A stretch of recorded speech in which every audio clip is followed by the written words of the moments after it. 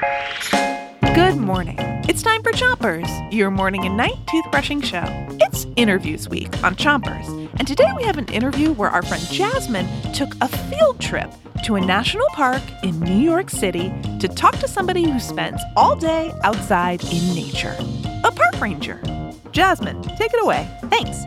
Start brushing on the top of your mouth on one side and make sure to brush the inside, outside, and chewing side of each tooth. 3, 2, 1, brush. My name is Rick Jenkins, and I'm a park ranger. Today, we are going to explore the West Pond of the Jamaica Bay Wildlife Refuge. We're going to go on a nature walk, and we're going to see some of the wildlife right here in New York City. So yeah, should we start heading down the trail? Switch your brushing to the other side of the top of your mouth, and make sure you get the molars all the way in the back. What can we expect to see on our nature walk today? So we're going to see all sorts of great things. We'll see a lot of plants and animals. We're most famous for our birds, and we'll see some of those today. Oh, a turtle! Yeah! Look at that. So we have a diamondback terrapin turtle crossing the trail right in front of us. This is the time of the year where the females come up from the salt marsh and they lay their eggs.